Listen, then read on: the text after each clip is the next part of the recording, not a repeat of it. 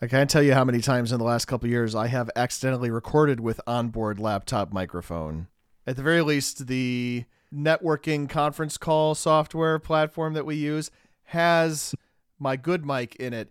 It's just a little more compressed than I like it, so I always have that to fall back on. If ever you hear that the sound quality on my end is a little bit less than you expect, and I'm not in some coach's office or whatever, then that's the reason why. Yeah, it happens. I don't know how many audio files we have out there who are really checking, making sure that we sound crisp, clean, high fidelity, but we do our best. Crisp, clean, high fidelity.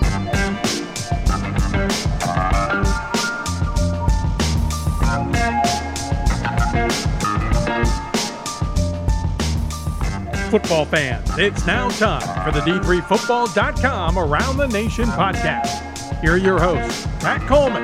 You have a very forceful handshake, Mr. Coleman. And Greg Thomas. Thank you, Greg.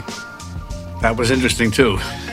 There have been 50 seasons of Division III football. We've covered it for 25 years, and we've had a podcast since 2007. That is this one, the D3Football.com Around the Nation podcast. It's the only podcast directly from the folks at D3Football.com, as in us, because we're here every week all season. We live and breathe this stuff. I'm Patrick Coleman, the executive editor of D3Football.com. And I'm Greg Thomas. I write Around the Nation at D3Football.com. And Pat, very exciting. We've closed out the month of October in Division III football. I've seen the rundown. We're not going to talk about this a lot, but the dance floor is open. We got teams who qualified. We're not going to talk about it a lot throughout the podcast, but congratulations to Ithaca, Grove City, and Wartburg. They're in. 28 more teams still to go. 28 to go, 24 of which will qualify automatically. If you want to know more about how that process works, how that playoff selection process works, you have to go back one podcast in your feed. Did you miss that we had a podcast on Thursday, number 340, in which we talked with Matt Moore? He is the head coach at Northwestern St. Paul, and he is also the chair of the Division III National Committee. Conversation in which we talked about a whole bunch of things, some of which were asked this week of us in our mailbag segment, and I just sent them back into podcast 340. That is the place to find those things. This is the place to find the things about games that end when blocked field goals don't cross the line of scrimmage and they are picked up and carried in by the kicking team. That has happened before. It happened again on Saturday on a pretty darn big stage. We'll talk about Hardin-Simmons finally finding its way past Mary Hardin-Baylor and officially into the driver's seat in the American Southwest Conference. We'll talk about Belhaven's run of unbeaten games this season coming to an end on Saturday. We'll talk about a bunch more as we go through the regions, region by region, to talk about all the big stuff that happened on Saturday. But before we do so, we'll talk about our sponsor of this week's podcast, and that is, of course, D3Photography.com. These are the folks who go out and shoot games, Division III football games around the nation, maybe a little more Region 5, Region 6 focus this week. So we'll touch on that, and also some news from them that we get to not quite break, I don't think, on this podcast, but it's important things that people might remember and want to know about. So if you're interested in the WIAC for Saturday, you got your Whitewater Platteville game, you got your Oshkosh Stevens Point, you got your Stout River Falls game, and then you got Central Wartburg. That's a pretty good slate of games from Saturday, must admit. That's right, Pat. The crew at D3Photography.com, they're out there each and every Saturday getting professional images of games around Division III football. I hope our listeners have seen some of that great work featured on D3Football.com from this weekend. In addition to some of the images you've seen on the website, Pat, there are 545 images from the Central Wartburg game. The Knights captured the ARC championship. D3Photography.com documented the whole thing. It looks cold out there, I got to be honest with you. It did seem cold there. Cold in many places in Iowa and Minnesota this past weekend. I can definitely envision using more Wartburg photos as the season goes on, at least if they advance anywhere near as far in the playoffs as they did this past season.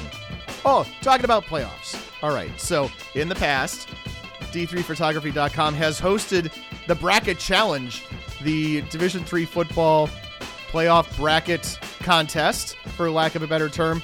It's been offline for a few years. It is back, coming to us in just a couple of weeks, and I'm very excited about that because, frankly, we did not have the technology. Presto Sports definitely does not have the technology, and I did not have the patience to run anything like that manually, and nobody cares to do it at the Division III level, but these guys do, and we're looking forward to that coming back, so keep an eye out for that coming up in just a couple of weeks. Don't forget that if you are interested in buying high-quality photographic prints or high-quality digital downloads, go to d3photography.com. Use the coupon code D3Football to get 10% off of all of your orders. And thanks to d3photography.com for sponsoring the D3Football.com Around the Nation podcast. All right, teased it just a moment ago, but of course the way in which the Johns Hopkins-Muhlenberg game ended on Saturday, from 2 14-point comebacks by Muhlenberg to the air horn to the block to the pickup to the run back to the touchdown to the stunned silence, had all the makings of an epic game, and it was one that Johns Hopkins won by defeating Muhlenberg 34-28. It did, Pat. I walked away from this game to go out to watch some live football myself. I walked away from this one with Johns Hopkins leading 28-14. Hopkins had earlier jumped out to a 14-point lead. Muhlenberg came back. Hopkins out to another 14-point lead. I thought, okay, Blue Jays seemed to be in control of this one right around the beginning of the fourth quarter when I walked away. And then imagine my surprise when I check in at halftime of CMS Chapman to see how that game ended. Absolutely wild.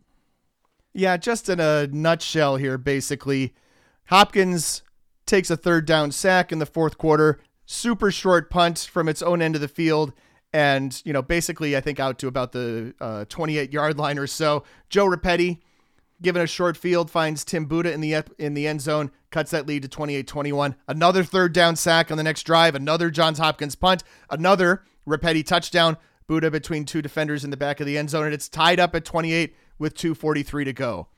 Johns Hopkins not playing for overtime. In fact, these teams trade interceptions here over the course of the next couple of minutes, and Johns Hopkins gets the ball back on the Muhlenberg 44-yard line. Harvey hits Will Leger for a 22-yard pass just outside the red zone. Then he scrambles down to the 16, down to the 14, and that brings on a 31-yard field goal attempt to end the game. Now, Johns Hopkins hasn't made a field goal all season. They did kick one through and took it off the board because of a penalty. So that's one thing to keep in mind. But they didn't make this one either. Here's what it sounded like. 31-yard field goal to win the game. It's a good snap, and the kick is blocked. Picked up on the block, and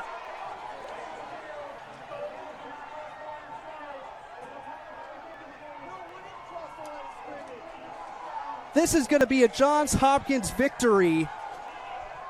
The stunned silence from us up here in the booth tells you all you need to know. Will Leger to the end zone for the touchdown. Frank Rossi was there for In the Huddle, and he had a conversation with Johns Hopkins coach Greg Chimera after the game. I think your team is a product of who you are, and our guys play hard and they're invested, and so am I. And this game is always tight. I think last year was the same score at our place, so this game's always close. They're never out of a game. We're up 14 twice and they come right back. And again, just so proud of our guys finding a way. And I don't know if I've ever seen a play like that to end a game. On the stream, you can hear there's an air horn right after we snap the football, which I think made things weird. But our guys are heads up. They know if the ball's behind the line, it's live. We practice that. We talk about that. And you saw Will doesn't hesitate for a second with the ball. Just a heads up play. I'm going to have a wager here that this may end up on D3Football.com. So for Pronunciation 101, it's Will Leger, right? Leger. Pronunciation 101. Buena Vista. Monon Belt. Buena Vista. Gallardi. Muhlenberg. Worcester. Will Leger. Yeah, that's how you pronounce Will Leger, or it's pretty close. Give those opposing broadcasters some credit for coming as close as humanly possible. All right, Greg. Obviously these plays do not happen every day, right? They happen back in 2000 in the second round of the playoffs. Here's what that sounded like. Sorry, Linfield fans, you're going to hear this again. They wait for the snap. The ball is down. The kick is up. It never got off the ground. And Linfield wins it. O'Neal slipped as he tried to kick it. The ball is still loose. Central runs for the end zone.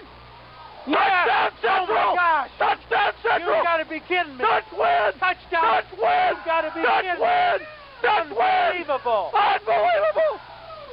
What is... The play was never whistled dead. The ball didn't get beyond the line of scrimmage. It was picked up Hang on, I and gotta go run see. into the end zone for a touchdown. Central wins 20-17. And then it happened in 2002 on a D3Football.com Game of the Week. Here's Pat Coleman and Keith for some reason, we don't have an audio archive from 2002. My apologies. What I remember from being at that game was this is a kick in overtime. Two teams are undefeated, Widener and Lycoming. They are ranked number 6 and number 8 in the country at the time coming into the game. In overtime, this is a kick that indeed hits the back of the offensive line, and the holder picks it up and shovel passes it to somebody.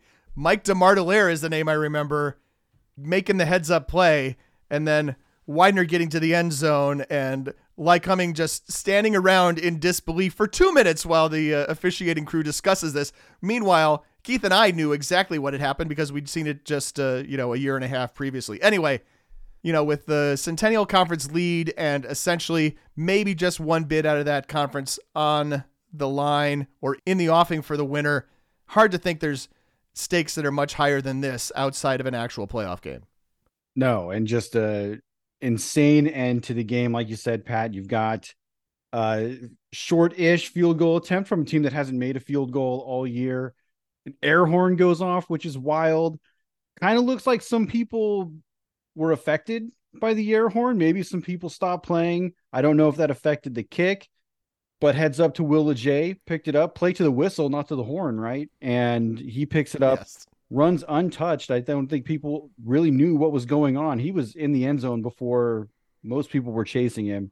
Incredible end to the game. And like Greg Chimera said, these are guys that just keep playing. They keep going. And Hopkins, I think stung a little at selection time last year, and they have done a really good job of not leaving doubt about their participation in this season's tournament.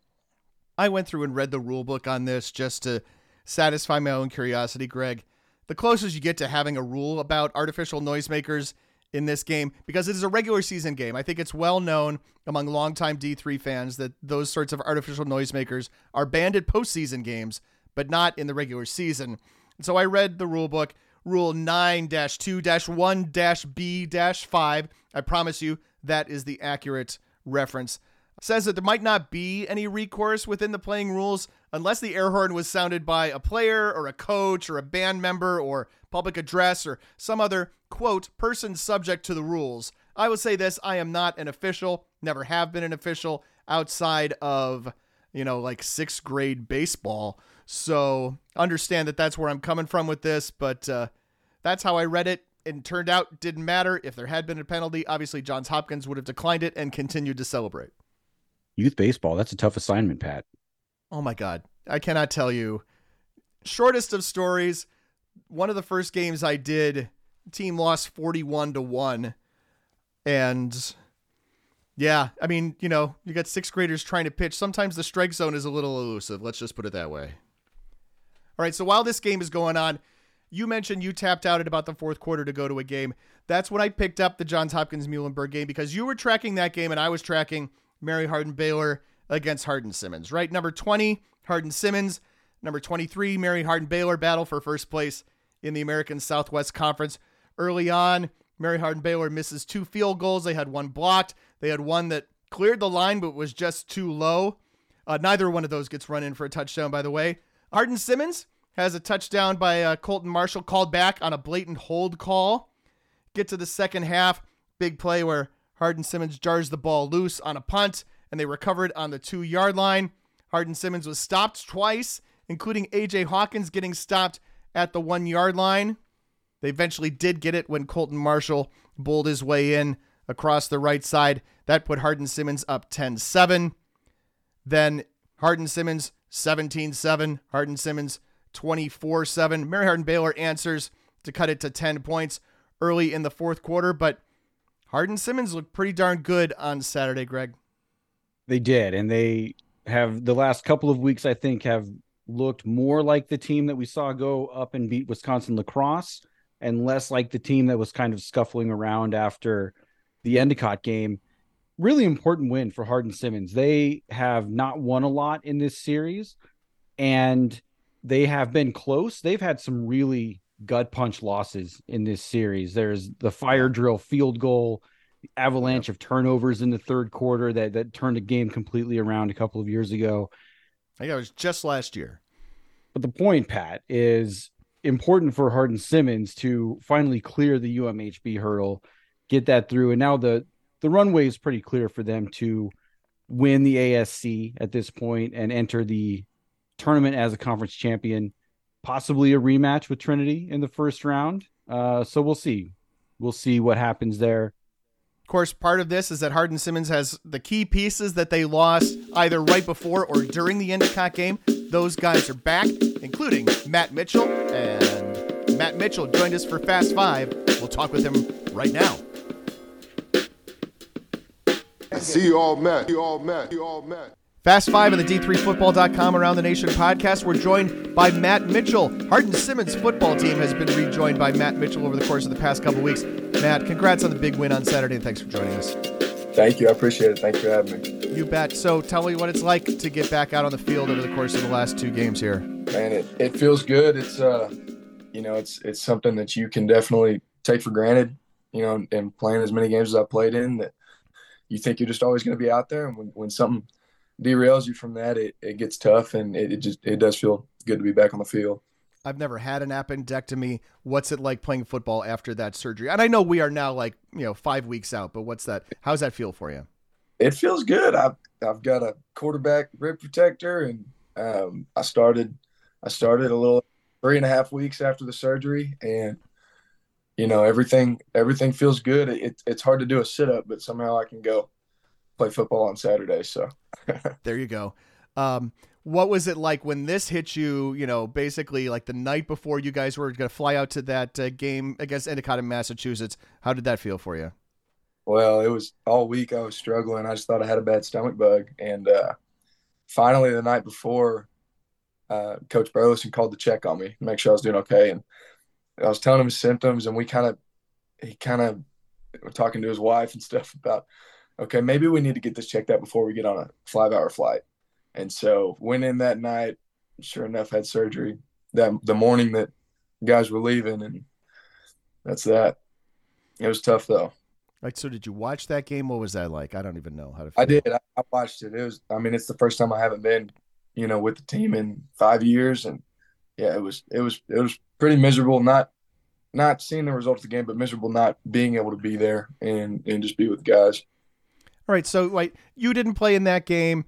Lost one of your big defensive, colleagues during that game. Lost quarterback during that game. But all of those guys played on Saturday. Tell us a little bit about what it was like to have the gang back together, for lack of a better term, and also to get a W against Mary Hardin Baylor.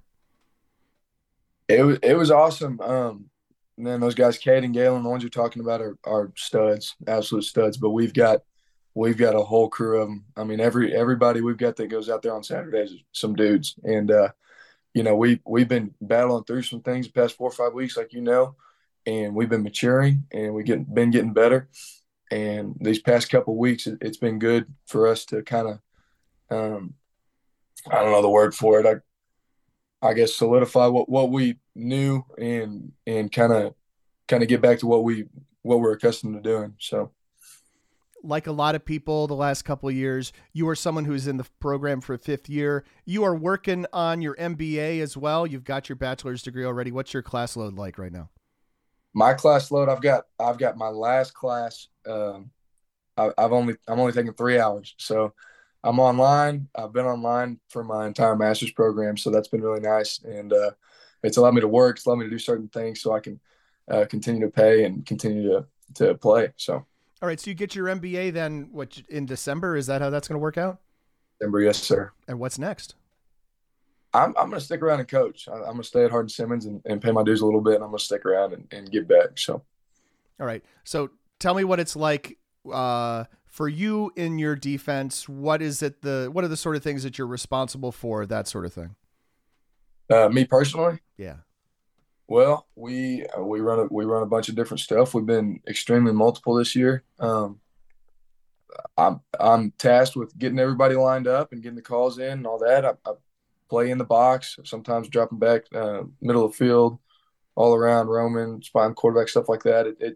It's cool to get to be pretty multiple and pretty versatile. But man, we've got so many dudes that can play and just get after it. And it's fun knowing that when I'm out there giving everything for the guy to my right and my left, I look over and I see somebody else doing the same thing. So you guys have an opportunity to do something that, not too many people at Hardin-Simmons have been able to do over the course of the last couple of decades. Get into a playoff that doesn't have Mary Hardin-Baylor in it. And yeah, probably have Trinity, and you guys played a really tough game against Trinity last year. Trinity got your number at the end of that game. But, obviously, right, I know everybody's going to say still a couple of regular season games left, but what are you guys looking forward to when playoff pairings come out and that sort of thing? Well, and that's exactly right. Like today when we go meet in an hour and a half, that's what we're going to be talking about. We got two more. And moving on to Austin College and Sherman this week. And, the deal's not solidified yet. So we've got to focus on the next one and just keep taking it week by week. And, if we're blessed enough to go make the playoffs, we're going to go give everything out and make a run. Greg, it's just the second time in 24 meetings that Hardin-Simmons came away with a win in this series. I kind of forgot, frankly, that the last one was in 2015, but the last one before that was when, Mary Hardin-Baylor is just an itty-bitty baby program. Hardin-Simmons won the regular season matchup in 2015. Mary Hardin-Baylor won the postseason matchup that year, and it's been all crew since then. What's important here from Matt Mitchell is he's back, and he's in the middle of that Cowboy defense. And boy, that matters a lot, right? Hardin-Simmons, they got beat up literally and figuratively back in Beverly. They scuffled for a little bit after that game, like we talked about. But the last 2 weeks, they've gotten healthy. They've looked really good. Galen Glynn is back. He's playing well.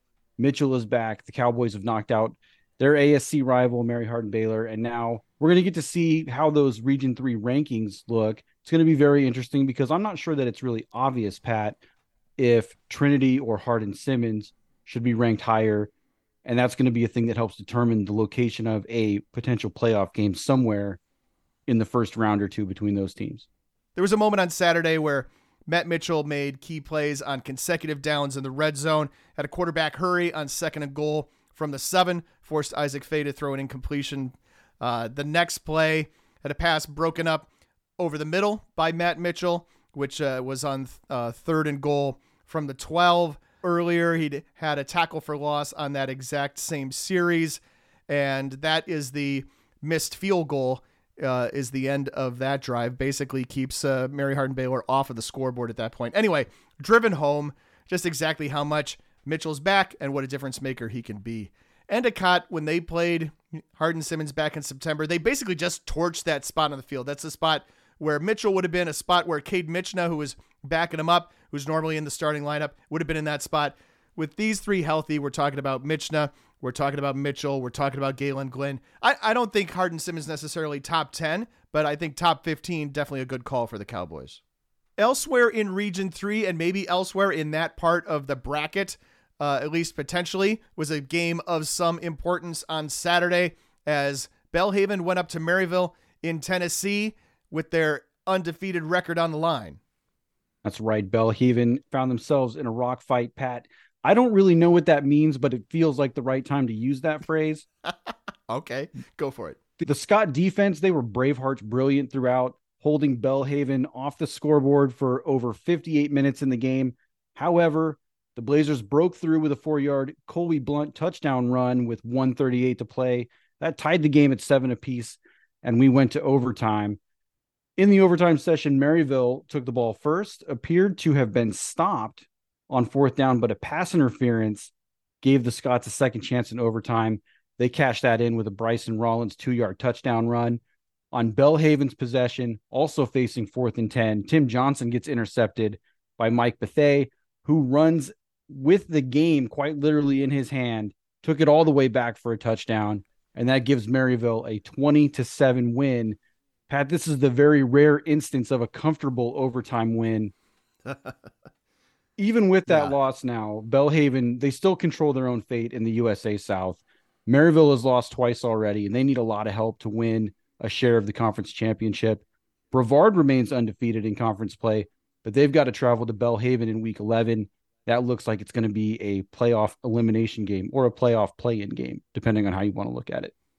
Greg, I'm watching this game as it happens, and I'm watching that last play go by. And so, he's taken the interception back however many yards the other way, and the entire Maryville bench comes off the sidelines onto the field, and I'm just looking for the flags first off. And, Maryville, they're not really fond of zooming in their camera very much, so you see like 85 yards at any given time. If there could have been a flag on the field for all I knew, and it wouldn't have been visible, wouldn't have registered as a pixel on the screen. In fact, Maryville had to, talk to the white hat, talk to the referee, just to make sure that indeed the touchdown counted and the final score should be 20-7 instead of 13-7. Very generous, I think, to overlook the intense illegal participation penalty that would have been called against Maryville, because obviously that wouldn't have changed the outcome of the game. 13-7 would have been a W. It was after the interception, et cetera, et cetera. But nonetheless, a fun ending, and credit the Maryville defense, holding Colby Blunt well under his season average, 42 yards rushing on Saturday, more than 80 yards below his average. Big reason why Maryville comes away with a win. Also in action on Saturday, Bethel. Coach Steve Johnson wins career game number 250. We mentioned this just 2 podcasts 7 days ago. Just 3 coaches right now in Division III active with 200 career wins. And Johnson is the active leader at 250, 111, and 1, coaching long enough that ties were still a possibility. So that's pretty extraordinary anywhere, but especially considering where Bethel was when Johnson started at this coaching job. You can hear more about that in a sit-down conversation that we had with Steve Johnson back in podcast 307. And I know we like tied themes. Pat, we talked about illegal participation on a defensive score. Bethel Concordia Moorhead, I believe, had one of those famously a number of years ago. So there we go. We're just rolling right into another instance of the same thing. One of those 250 wins is because Concordia Moorhead came off the bench and celebrated early and had a game winner called back. And also, before we go to break, please know that our hearts go out to everyone in and around Lewiston, Maine, and in particular Bates College following last week's mass shooting. So Bates, Bowdoin, and Colby games were all postponed on Saturday. They will be played in week 12. And in addition, Worcester State University had a fatal shooting on campus on Friday night, and the Lancers football game with Western Connecticut, which was scheduled for Saturday, will instead be played on Monday afternoon. This game is key for the MOSCAC title, and we'll talk more about that coming up in a little bit. The game ball. Game ball. Game balls. Game balls. Game balls. It's time for Game Balls. And my game ball is going to UW River Falls quarterback Caleb Blaha. I can only assume, Greg, that Caleb heard you mention on a recent podcast that you could give lacrosse quarterback Kaiser Helterbrand a game ball basically every week, and he said, "Hold my cheese curds." Blaha could not be stopped on Saturday, rushing for 301 yards on 40 carries. Reminder, he's a quarterback. Ran for a school record 6 touchdowns. He also completed 24 of 33 passes for 234 yards and a score. Crazy performance for Caleb Blaha against a pretty good UW Stout squad in a 49-35 win. And that's why he gets my game ball. Helterbrand, by the way, also a game ball stat line if you want to look at that. So I'm glad you brought Helterbrand back up. I asked Matt Mitchell for his take on stopping Kaiser Helterbrand. He's a great player. It was a lot of fun playing against him. And, we got his number that day. And, he's explosive in the run game, and he's got a great arm. He's a really smart guy. He's a good leader. You got to do whatever you can and gang tackle him and get bodies on him. But he's a great player, and, I've been keeping up with him throughout the years. We've definitely gone up against some guys with similar skill sets as him playing in the ASC, but I think his size is the big difference for how fast he is compared to a lot of guys. A lot of the runners are a little bit smaller and use their legs more. And he's a big dude, and he gets after it. So he's a good player. He remembers that guy. Also, he says he listens to this podcast, so he has certainly heard us mention Kaiser Helterbrand a good dozen times in the weeks since they played each other. Pat, my game ball is going to go to Delaware Valley wide receiver Luan Avdia. Listeners will remember Avdia as the hero for the Aggies in last week's dramatic last-minute win over Lebanon Valley. This week, Avdia opened the game against Stevenson with a 69-yard touchdown reception. The Mustangs later tied the game at 14 apiece with just 71 seconds to play, but then Avdia struck again. Gordon Mann on the call. Oh, yeah, this is going to be good. Can Delaware Valley do it again here at home?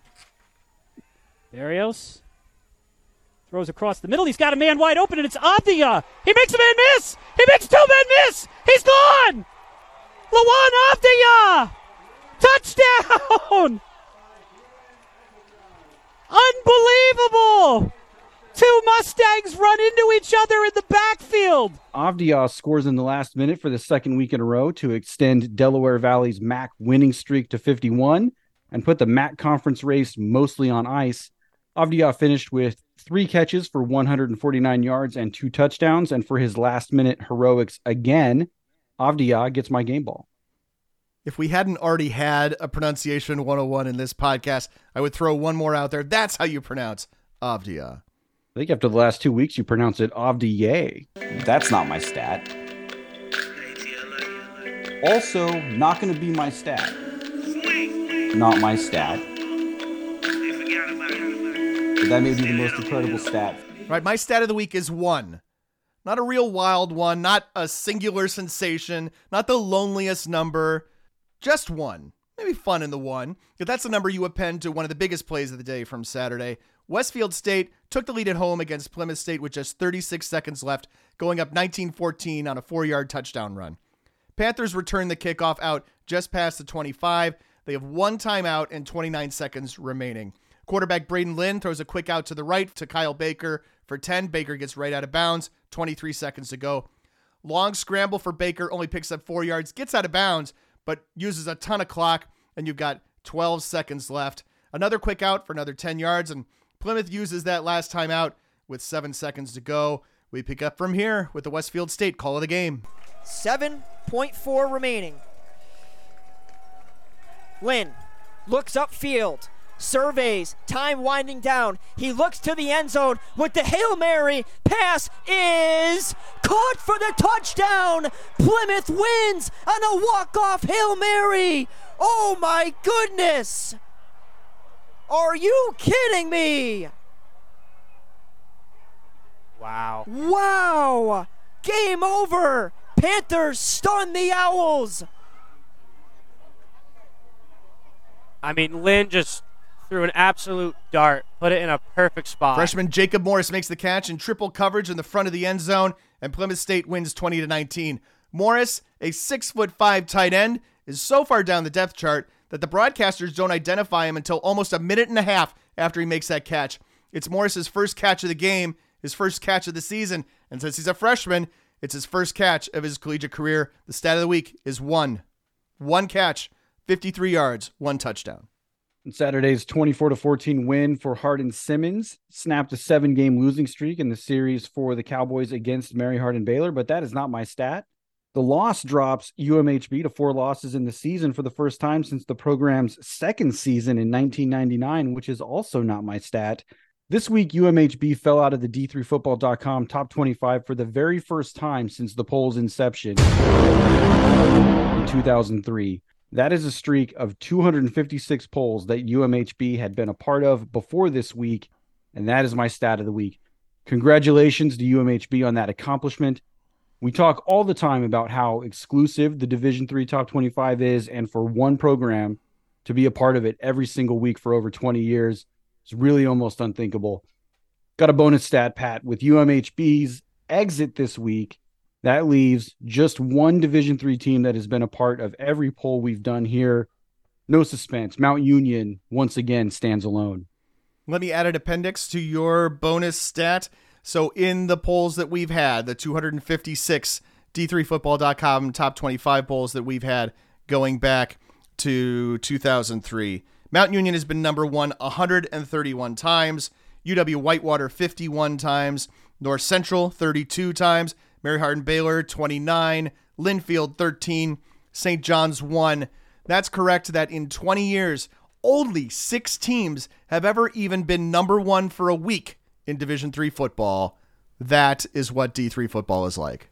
All right, Greg, in honor of the alphabetical regional rankings that we're going to get this week, we're going to go region by region alphabetically. And we're going to start with who's in a nosedive in the 5, because 5 comes first alphabetically. Mambo number 5. And the temperature was in a nosedive in the 5 on Saturday, Greg, as evidenced by the big heavy snow falling in Storm Lake, Iowa, where Buena Vista calls home. Buena Vista, you heard it pronounced in Pronunciation 101 earlier. BVU lost to Loris 49-21 on Saturday in some pretty and picturesque conditions out on the prairie in western Iowa. High of 30 degrees there on Saturday. Winter is coming, my friend. At least, where I live. Maybe not where you live. Winter's coming here, too. It just looks and feels a whole lot different. Pat, the bottom half of the CCIW is in a nosedive. This week, the CCIW scores included 56-0, 66-0, and 75-0. Those scores make the 44-14 final look like a barn burner. We've seen scores like this all throughout the CCIW's league play this year, indicating that there is a massive gulf between the league's title contenders and the rest. Now, I'm not sure that it's fair to expect to see multiple teams competing with North Central. The Cardinals, quite possibly sole occupants of the Division III penthouse right now, but North Central's rise is not bringing up the rest of the conference with them.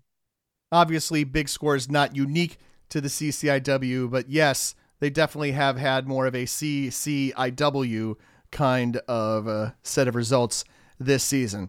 All right, Greg, that was Region 5. Next alphabetically is Region 4, and who's restoring the roar in the 4? Son's what the 4x4's for. Mount St. Joseph is restoring their roar this week with a 55-0 win over Franklin. Not only did the Lions pitch a shutout, they limited Garrett Cora to just 75 rush yards in the game. On the other side of the ball, MSJ piled up 703 yards. Josh Taylor threw for 545 yards and 8 touchdowns. And Cornell Beecham Jr. caught a school record 15 passes for 250 yards and 4 touchdowns. MSJ and Rose Holman, also winners this week. They remain on track for a Week 11 HCAC de facto title game. If you want to know more about Cornell Beecham Jr., we did a great feature on him last year. He's also a national champion wrestler for Mount St. Joseph, and I'll put that link here in our show notes. That's a pretty loud roar, obviously, for the Lions. Let me ask you, Greg, is Wabash restoring the roar this season? I ask that because Wabash took it to Wittenberg on Saturday, beating the Tigers 52-20. Early in the season, the Little Giants lost 28-24 at Denison, but they still have a chance to not only win the Monon Bell against arch rival DePauw in 2 weeks, but clinch the automatic bid from the NCAC as well. And maybe they even have the opportunity to return a punt on occasion. I went through all the box scores. I found they did return a punt this season. I don't know if that's a glitch in the stats or what happened on that, but man, I'm asking you seriously. Wabash restoring the roar? Wabash looked really good on Saturday. I will say that. And if they played that well, Monon Bell in Week 11 for all the NCAC marbles is going to be a doozy. DePauw has a bye this week. Wabash is playing Hiram. I'm pretty sure that Wabash, whatever you say to be, polite and above the board, they're prepping for DePauw as well coming up in 2 weeks. I'm a real wild one. Pat, for Region 1, see, I did the math. I know which one comes next. It's my understanding that there would be no math. In the 1, who's getting it done? Getting it done in the 1, Hamilton. On Saturday, they came back from 17 points down, and they beat Tufts 36-34 in quintuple overtime. Yeah, you get to quintuple overtime, and that is the time when you start getting to what I like to call penalty kicks. Basically, from overtime 3 on, you only play one play, your 2-point conversion play, as things go. Hamilton had been down 17 points. They came back to tie the game at 17 going into overtime. Hamilton converts those 2-point conversions in the 2nd, 4th, and 5th overtime to come away with the win. In that final overtime, Matt Banbury ran right out of the jumbo package and got past the jumbos into the end zone in the final overtime, and Tufts' attempt failed on a fade attempt from quarterback Michael Berluti to Cade Moore. So big win for Hamilton as they improve to 2-5 and had fun doing it, I can only assume. Also, I want to say thanks to a couple of sports information directors who have helped us out in getting access to locked up archive videos so that we can review some things, get some details for the website, details for the podcast. So thank you for helping us out. UMass Dartmouth got it done in the one this week, knocking off MozCAC leader Bridgewater State 34-14 to create a three-way tie atop the MozCAC standings. If UMass Dartmouth, Bridgewater State, and Western Connecticut all win out, we're looking at a tiebreak that gets resolved by way of the NCAA strength of schedule metric. In the MozCAC, there are only 2 non-conference games, which means that any one game has a really massive influence on the outcome of this particular tiebreak. Western Connecticut has a big advantage here.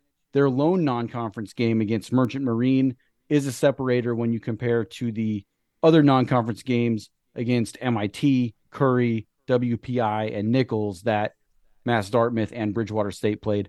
Another instance here where bringing a quality non-conference opponent onto the schedule could pay off. Hat tip to the MozCAC here for encouraging that kind of competition.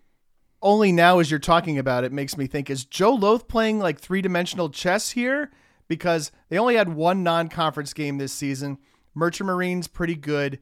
If you couldn't find a second non-conference game against a team that you thought for sure was going to raise your strength of schedule, would you just not have one in order to be in good position if you are in a three-way tie? It's an interesting proposition, Pat. I think unless your institution is good with 9 games, I think most coaches that I've talked to when they talk about scheduling, priority one is to get 10 games and have maximum competition opportunities for their student athletes. I don't know the reason why Western Connecticut only schedules one non-conference game, but this is an instance where certainly it's helping, at least not having a second game that could drag their strength of schedule back down toward where Mass Dartmouth and Bridgewater State is a helper in this case. Merchant Marine, by the way, 6-2 overall. They only have 9 games. They have a bye again this upcoming week before going into the Secretary's Cup at Coast Guard in week 11. Greg, who's up to their old tricks in the 6? 6 feet, 6 feet. Chapman, they're up to their old tricks, and they've continued their turnaround with a late comeback 14-10 win at Claremont Mud Scripps. This is where I was on Saturday afternoon. Trailing 10-0 with 14 minutes left in the game, Chapman finally found some traction offensively as Luke Peterman engineered a 9-play, 75-yard drive, capped with a 23-yard touchdown catch by Gian Loggeman. The Panther defense, they then forced the Stags to punt just 3 plays after on the next possession, and then Peterman went to work again. Loggeman almost scored the go-ahead touchdown on a very similar crossing route that scored Chapman's first touchdown. He was pulled down just short of the goal line. Peterman capped that drive with a 1-yard touchdown run of his own to give Chapman the 14-10 lead with just 3 minutes and 28 seconds to play. CMS, they had one last rally, though, as quarterback Walter Kuhlenkamp came up with 2 big third down conversions, one a scramble to convert on a 3rd and 4, and then a 3rd and 12 completion to get CMS into scoring range. The game came down to a 4th and goal at the 5. Kuhlenkamp scrambled away from pressure, bolted for the end zone, but his dive for the goal line stopped just short by Colin Keefe and Kyle Sieben inside the 1-yard line. Chapman hangs on to win, and presuming a win against Laverne next week, they will play in the SCIAC championship game in week 11 against the winner of Redlands Pomona this Saturday. Up to their old tricks in the 6 could certainly describe the state of the Northwest Conference right now, as Linfield and Whitworth remain undefeated going into week 10 and presumably going into their week 11 showdown. These two teams have been pounding people. They're both 7-0. If you look at some of the common opponents, Whitworth beat Lewis and Clark 63-21. Linfield beat them 57-15. It's against Willamette. Whitworth won 59-17 and Linfield won 70-14. Against Puget Sound, it was 63-21 in favor of Whitworth, 55-6 in favor of Puget Sound. Whitworth not getting much traction in top 25 polling right now because their entire non-conference schedule is against Eastern Oregon, which is an NAIA member, and Chapman, the aforementioned Chapman, who they beat 24-17. And frankly, for that matter, let's not forget, Linfield only beat Redlands 17-10. The non-conference schedule doesn't merit right now where Linfield is in our poll. It certainly doesn't merit where Linfield is in the AFCA top 25, where Linfield checked in at number 4 at last check going into Monday's next poll. But, looking at those two teams coming up in week 11. Pat, what do you see in the 3?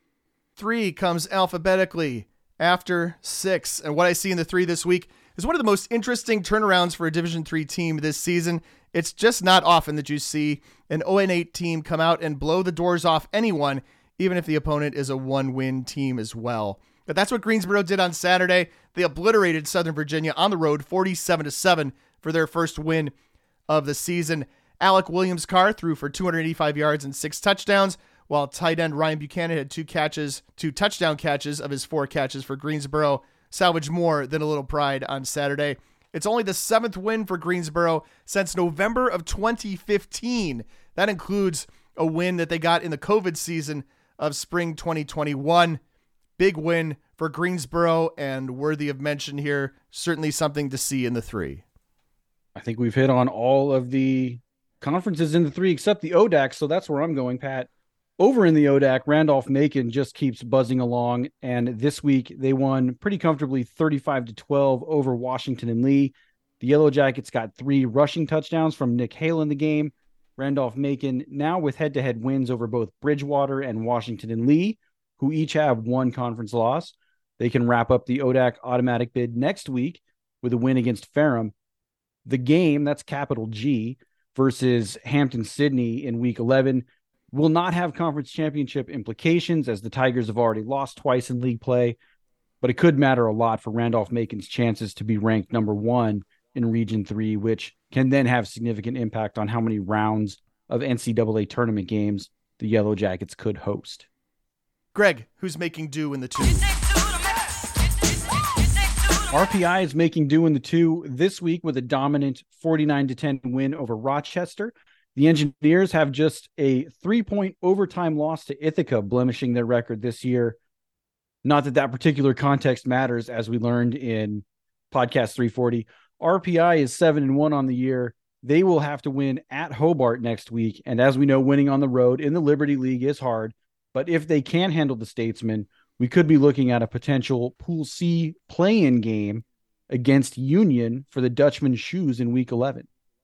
Dutchman Shoes already has great stakes associated with it already, right? This is a rivalry between the folks in Schenectady and the folks in Troy.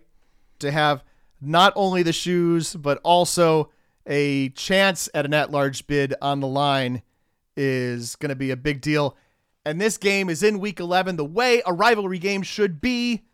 That's all I have to say about that. All right, making do in the 2, Christopher Newport. Definitely doing that right now as well. They've been off the radar of the bigger picture a little bit after that last-second loss at Dickinson back in week 6, but the Captains do keep chugging along in NJAC play, and they sit at 4-0 in the conference with 2 contests yet to be played. By my math, CNU clinches with a win in either of its last 2 games, which are at home against Montclair State and then at TCNJ. CNU completed just 7 of 15 passes against William Patterson on Saturday in a 33-13 win, but Patterson was just 5 of 15 passing for just 37 yards and had just 81 yards of total offense. Obviously, there were a bunch of other great total defense games that happened on Saturday, which we did not mention here, but they also existed.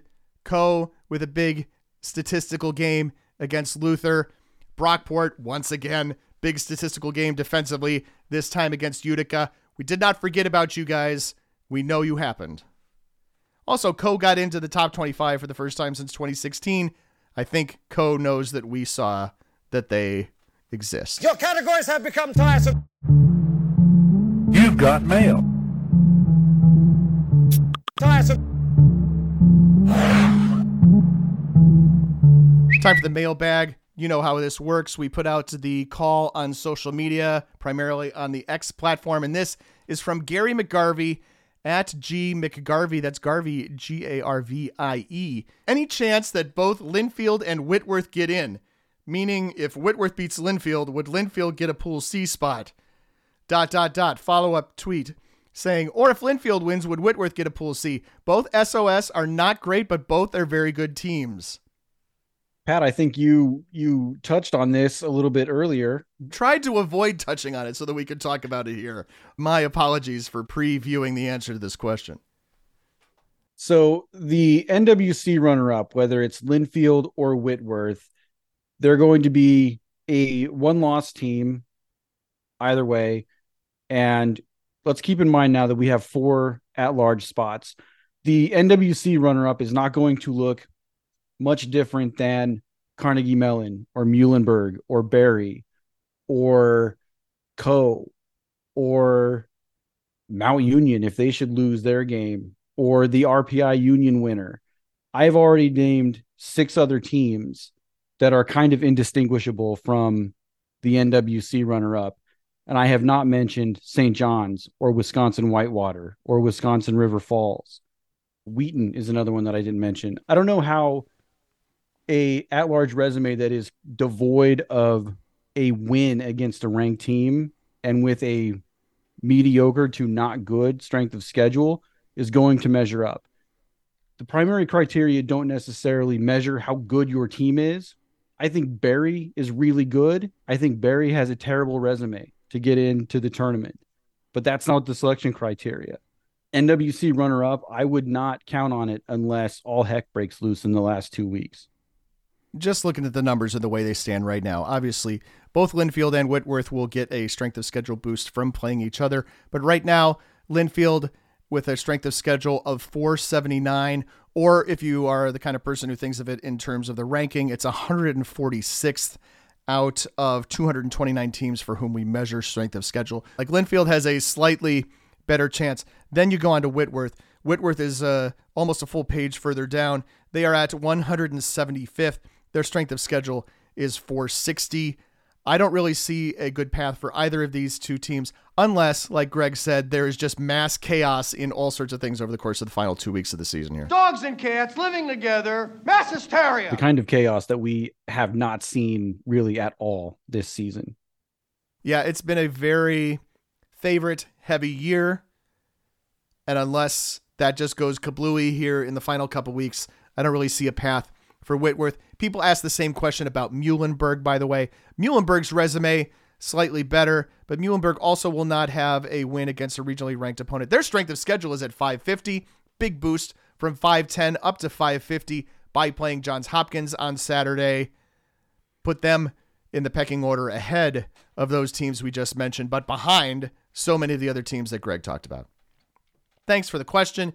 You can do so by looking for our call for questions on Sunday afternoon. Be sure to use that D3FB hashtag. People follow that, and those tweets get more traction, folks. That is why we keep saying that every Saturday. It's time for games to watch. And Greg, I'm headed back to the WIAC and back to UW River Falls, back to River Falls in person, in fact, to see UW lacrosse at River Falls. I'm not entirely sure how many playoff bids ride on the result of this game, but it's certainly enough of them. Perhaps also an opportunity to do some scouting for All-American purposes, since between Caleb Blaha and Kaiser Helterbrand, who knows, we might only have one spot on our All-America team.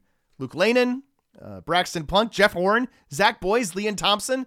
That's 7 guys I just mentioned for 4 All-American spots. Obviously, there's way more to these teams than the 2 quarterbacks, but I look forward to seeing it all unfold in Week 10 at River Falls. It's my game to watch. Pat, my game to watch is number 2, Mount Union, making the quick drive up to number 13, John Carroll. This is a very high playoff leverage game and our first chance to really see Mount Union in a high-pressure game. Mount Union, they've been great all year, if maybe at times a little uninspired, but never, ever in any danger of losing. Otterbein managed to score 2 touchdowns on Saturday in the last 7.5 minutes of the game against the Purple Raiders, which brings the grand total of touchdowns scored against Mount Union to 4. That's what the 4x4 is for. That's the score in the 4. John Carroll nearly took out UW Whitewater in Week 1, so we've seen the Blue Streaks play against the upper tier of the division, and they should be ready for this game. Mount Union, they've won 31 straight road games, so they're quite comfortable on the road. This one likely going to determine the OAC's auto bid, and the loser of this game is going to be the focus of some very intense scrutiny in the Pool C discussions. Greg, I love that stat, but of course that stat that Mount Union has won so many consecutive games on the road is tempered by the fact that those are almost always games in the OAC. They've been very rarely sent on the road in the playoffs, and that is where a lot of the high leverage games, shall we say, happen, is in the playoffs. Rarely. Used to say never. Now it's just rarely. Also coming up this week, we talked about Brockport ever so briefly. They have their Empire 8 showdown against Cortland. This is a game that has upset potential, folks. I'm just saying it right now, even though we did not talk about it earlier. Wash U goes to Wheaton. Big game for Wheaton especially. Mentioned RPI Hobart. Mentioned Redlands and Pomona Pitzer. And then one of the favorite new rivalries on the block comes up on Saturday as well. It's a trap! It's a trap! That's right. Husson at the University of New England playing for the Lobster Trap. Husson, winners of the first 2 editions of the Lobster Trap game. We'll see if UNE can break through and get their hands on that trap. There are obviously other places in which teams can clinch automatic bids on Saturday. There are places in which teams can clinch automatic bids on Saturday on the sidelines. We'll keep you up to date on all of that. Probably we'll talk about it in quick hits. I am just guessing that's a possibility. Time for On the Spot. Associate producer Damara O'Malley asked me why you didn't put me on the spot in our bonus podcast 340. And I said, because my on the spot to Greg was so on the spot, it put him on the spot. If it's not in the rundown, I don't read it.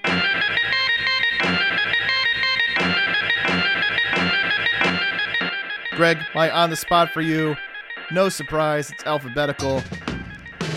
What I'm asking you to do is just predict the team listed first in each regional ranking this upcoming week.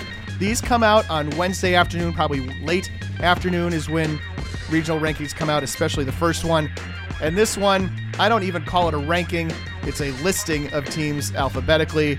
And this is to have given Greg some time to go through our alphabetical listing of teams and determine which one is going to be listed first in each region. Oh, my goodness. All right, here we go.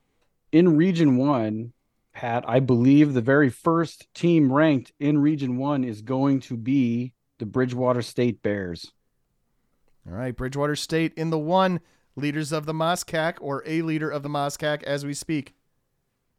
In Region 2, I'm looking at Brockport as the first ranked team. Let's see. In the 3, I believe, I will say the first ranked team in the 3 is going to be Barry. Barry, that means Bellhaven out. Keeping an eye on Bellhaven's strength of schedule, no doubt, with that suggestion there. In the 4, I think pretty clearly, in the 4, we're going to see Alma at the top of those rankings. In the 5, it's going to be one of the first 2 teams that you can possibly choose. And I'm trying to decide if there's enough room for Augustana in the Region 5 rankings. I'm going to say yes, Augustana nudging just ahead of Aurora. And then we're out to the 6. In the 6, I think our first team listed is going to be Bethel. Bridgewater State in the 1, Brockport in the 2, Barry in the 3, Alma in the 4, Augustana in the 5, and Bethel in the 6.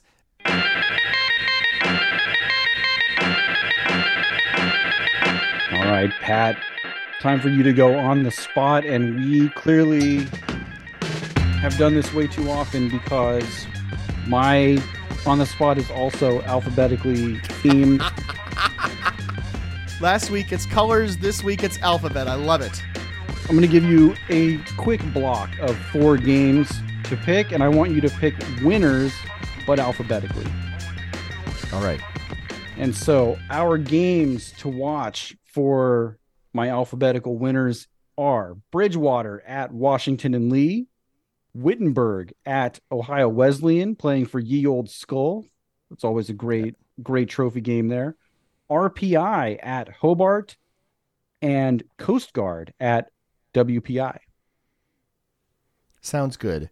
Well, let's see. I look at these games and I think that I like Bridgewater's season this season, but I don't think I picked them to win this game at Washington and Lee. So Coast Guard is my top alphabetical winner.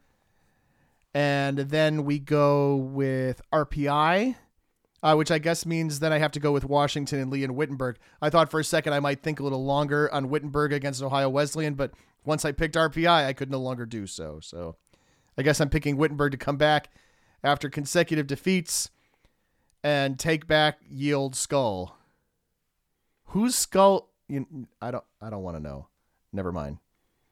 All right. So the winners of these games in alphabetical order: Pat likes Coast Guard, then RPI, then Washington and Lee, and then Wittenberg.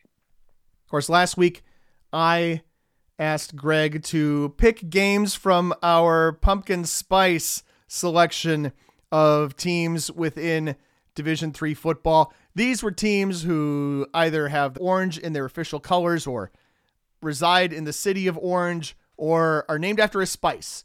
And I asked Greg to pick 5 treats, 5 tricks, and then 3 smashed pumpkins. Smashed pumpkins where a team was going to smash the other team by, I believe I said 30 points, which I went back and I thought, whoa, that's way too high. I should have revised it. Turned out, didn't matter, and here's why. So for treats, Greg picked Susquehanna, Hobart, Heidelberg, Wheaton, and Wartburg. That's a perfect 5-for-5 sweep. All 5 of them won on Saturday. Tricks, Buff State, William Patterson, Hendricks, Ohio Northern, barely, by the way, Utica, handily. All 5 of those teams lost. We get to smash. We got Hope against Kalamazoo. That was a smash. Whitworth against Lewis and Clark. We even mentioned that score earlier in the game. That was a smash. But Dickinson against Gettysburg. That was not a smash. Pretty good, though, Greg. I'll make sure I send you a gift card for Pete's Coffee so you can get your own pumpkin spice whatever you do. 12 out of 13. Not bad. That's definitely going to boost my on-the-spot efficiency rating. I look forward to somebody posting that on X at some point over the course of the season. Last week, I asked Pat to predict the record of teams that have red in their mascot name. Cortland defeated Hartwick 73-7. They're the Red Dragons.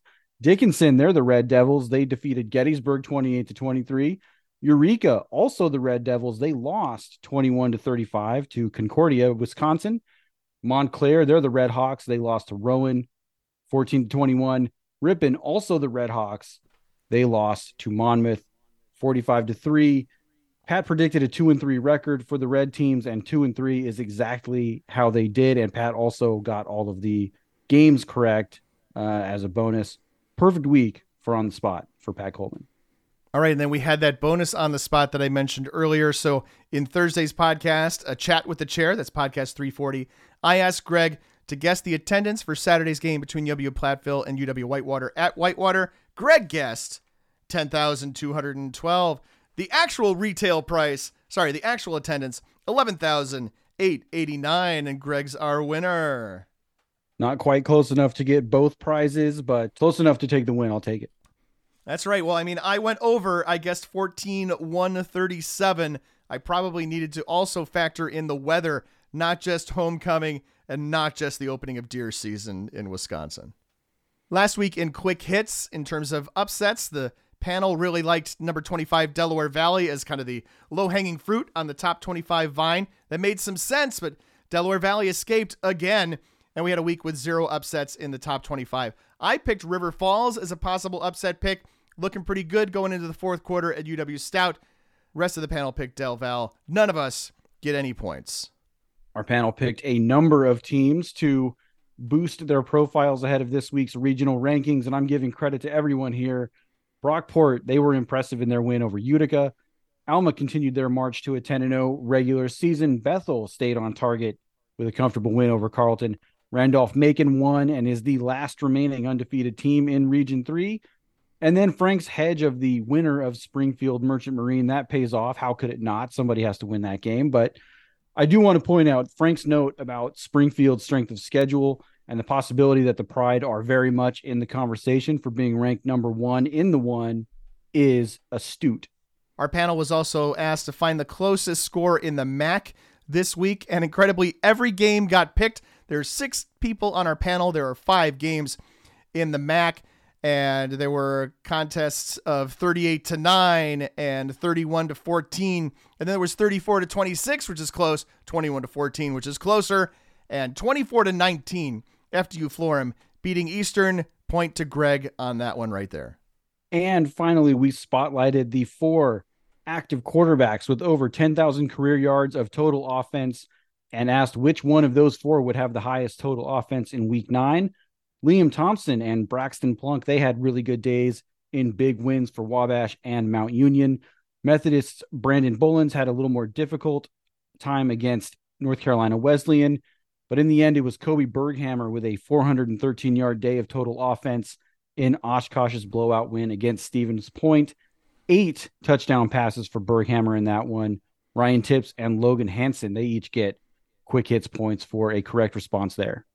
Greg, do you remember earlier in this podcast when I named 7 quarterbacks for our 4 spots? Kobe Berghammer was not even one of the 7 I mentioned. That's a guy who's got to get talked about as well. The WIAC could sweep our Region 6 all-region team. I'm thinking, and the answer is yes. Are you talking about an all-region team that does not have space for somebody like Aaron Severson? Well, it's certainly possible. We have some difficult decisions coming up in November and the early part of December.